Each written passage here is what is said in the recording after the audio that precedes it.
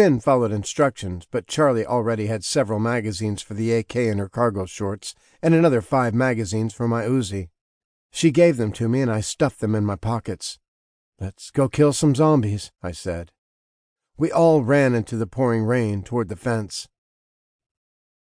It was, if I were asked to explain it later, similar to shooting animals in a zoo. Wild animals intent on eating us. It was as much their fault, this craving of theirs, as it would be the wild animals' fault for wanting fresh meat. But sometimes, if you really allowed yourself to think about it, what they would do to you didn't make the task any easier on your psyche. Sure, it was becoming second nature to shoot them without consideration of their past, but if you didn't numb yourself to it, it would play out in your head something like this. An example of my first 5 kills that day. A housewife in her mid-40s, about 5'3" tall, bullet in the eye, blood and bone flies from the back of her head. A boy of perhaps 15 years, a few wisps of light brown hair remaining, probably loved baseball and his new girlfriend. Errant gunshot tears through his throat, and the kill shot shatters the remaining teeth from his head and cuts him down in a heap. A grandfather, once dressed in his Sunday best, now in that new fashion look, pants with wrist cuffs and just the necktie, like a past-his-prime Chippendales stripper.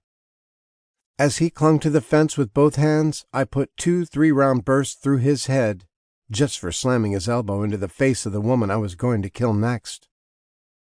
A woman, still oddly pretty despite her horrid affliction. Bone structure, high cheekbones. I could see this because I could see the actual cheekbones. And long hair that somehow refused to fall out.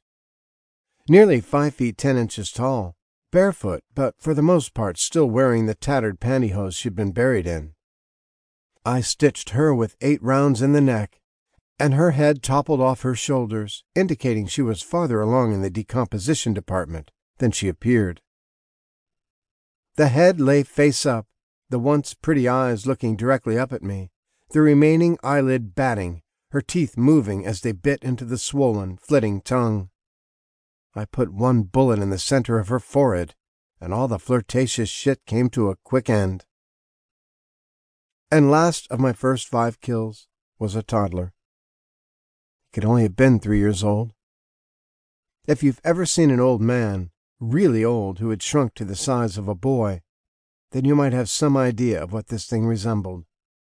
His moans seemed singled out in my mind, in my ears. I heard them in a little child's voice, and I killed him fast. I could not stand there and see this destroyed little boy struggling against all these adult zombies, fighting for his meals of human flesh and brains, and hardly strong enough to ever win. I turned away when I put the Uzi through the fence to his nose and pulled the trigger. The 2-round burst did it. I didn't want to overdo it. I wasn't heartless. I know he was essentially a sick kid who had died and rose from the dead and was now dead again. Dead again. Words I only thought I'd utter about fiction or movies. The rest of them were a blur for me. When my last magazine was exhausted, I stepped back and evaluated our progress. Sin was doing very well. She was crying as she fired her weapon,